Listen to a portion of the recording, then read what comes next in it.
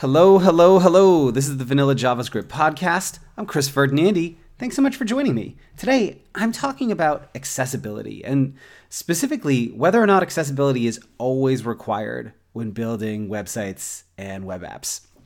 TLDR, or I guess TLDL, too long, didn't listen. Yes, it is. But today I wanted to unpack some presumptions and misunderstandings about accessibility that I see come up quite a bit, and what our job as web professionals actually is. So to get started here, the first thing I wanted to get into is this idea that disabilities aren't static and neither are people. Over a few weekends ago now, on Twitter, I got into an argument or discussion or whatever you want to call it, with someone about whether or not accessibility is always required when building websites and web apps. And the first person they made was, quote, "I wouldn't say every web app needs to be accessible because it's meant for certain people/organizations." That's the whole quote.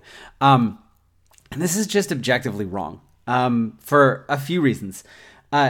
Disabilities aren't static to begin with. And people and organizations aren't either. The team you're building an app for today might change tomorrow.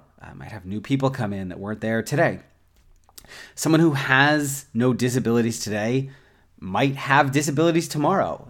They might break an arm and be unable to use a keyboard. Their vision might start to fail, or their hearing might go as they age. And just because a team doesn't look like it has any people with disabilities on it doesn't mean it doesn't.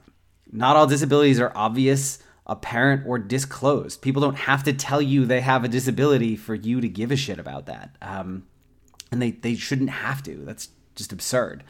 The second piece here is that the disabled community is not a monolith. Not all disabilities of a particular type manifest in the same way.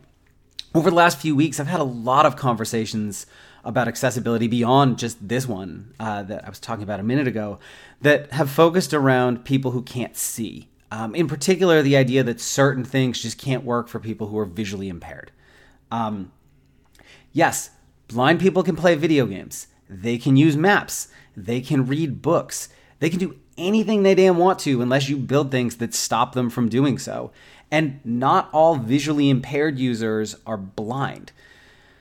Screen reader support is an important part of accessibility, but it's far from the only one, and it's far from the only thing you need to think about when you're thinking about visually impaired users.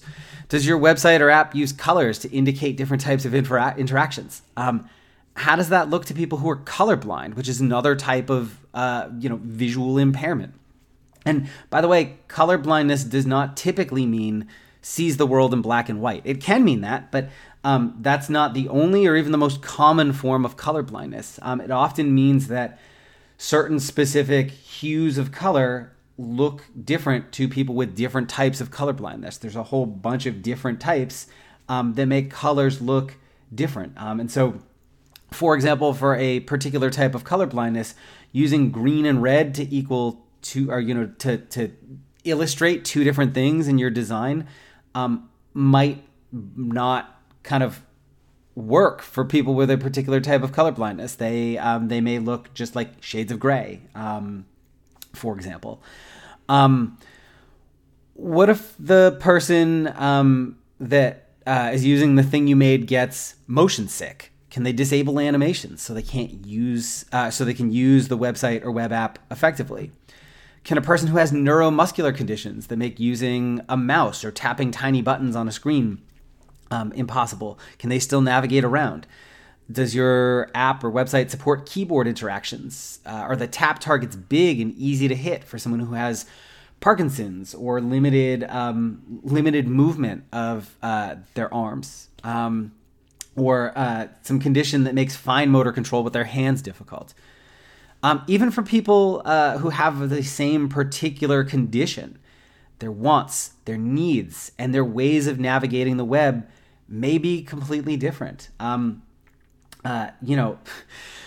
Multiple people who use screen readers are going to use screen readers in different ways depending on how long they've been using them, how sophisticated and technologically savvy kind of their approaches to technology are. The disabled community is not a monolith, and so you can't make these broad, sweeping generalizations about accessibility.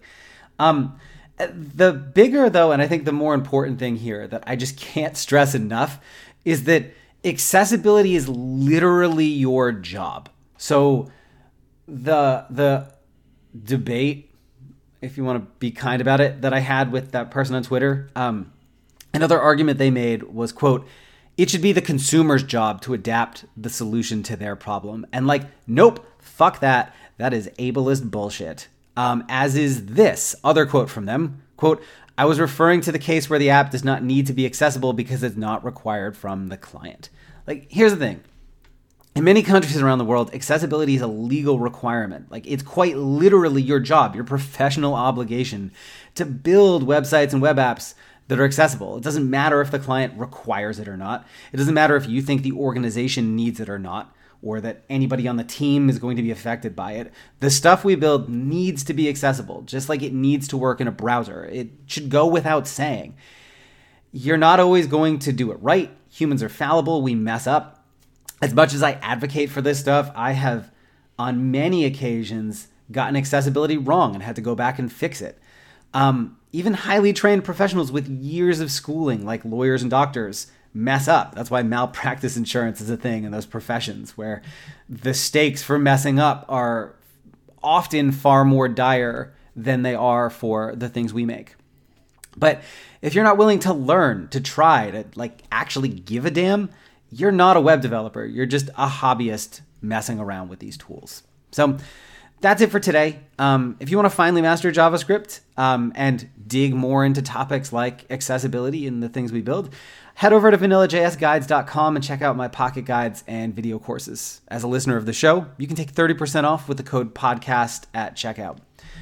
See you next time. Cheers.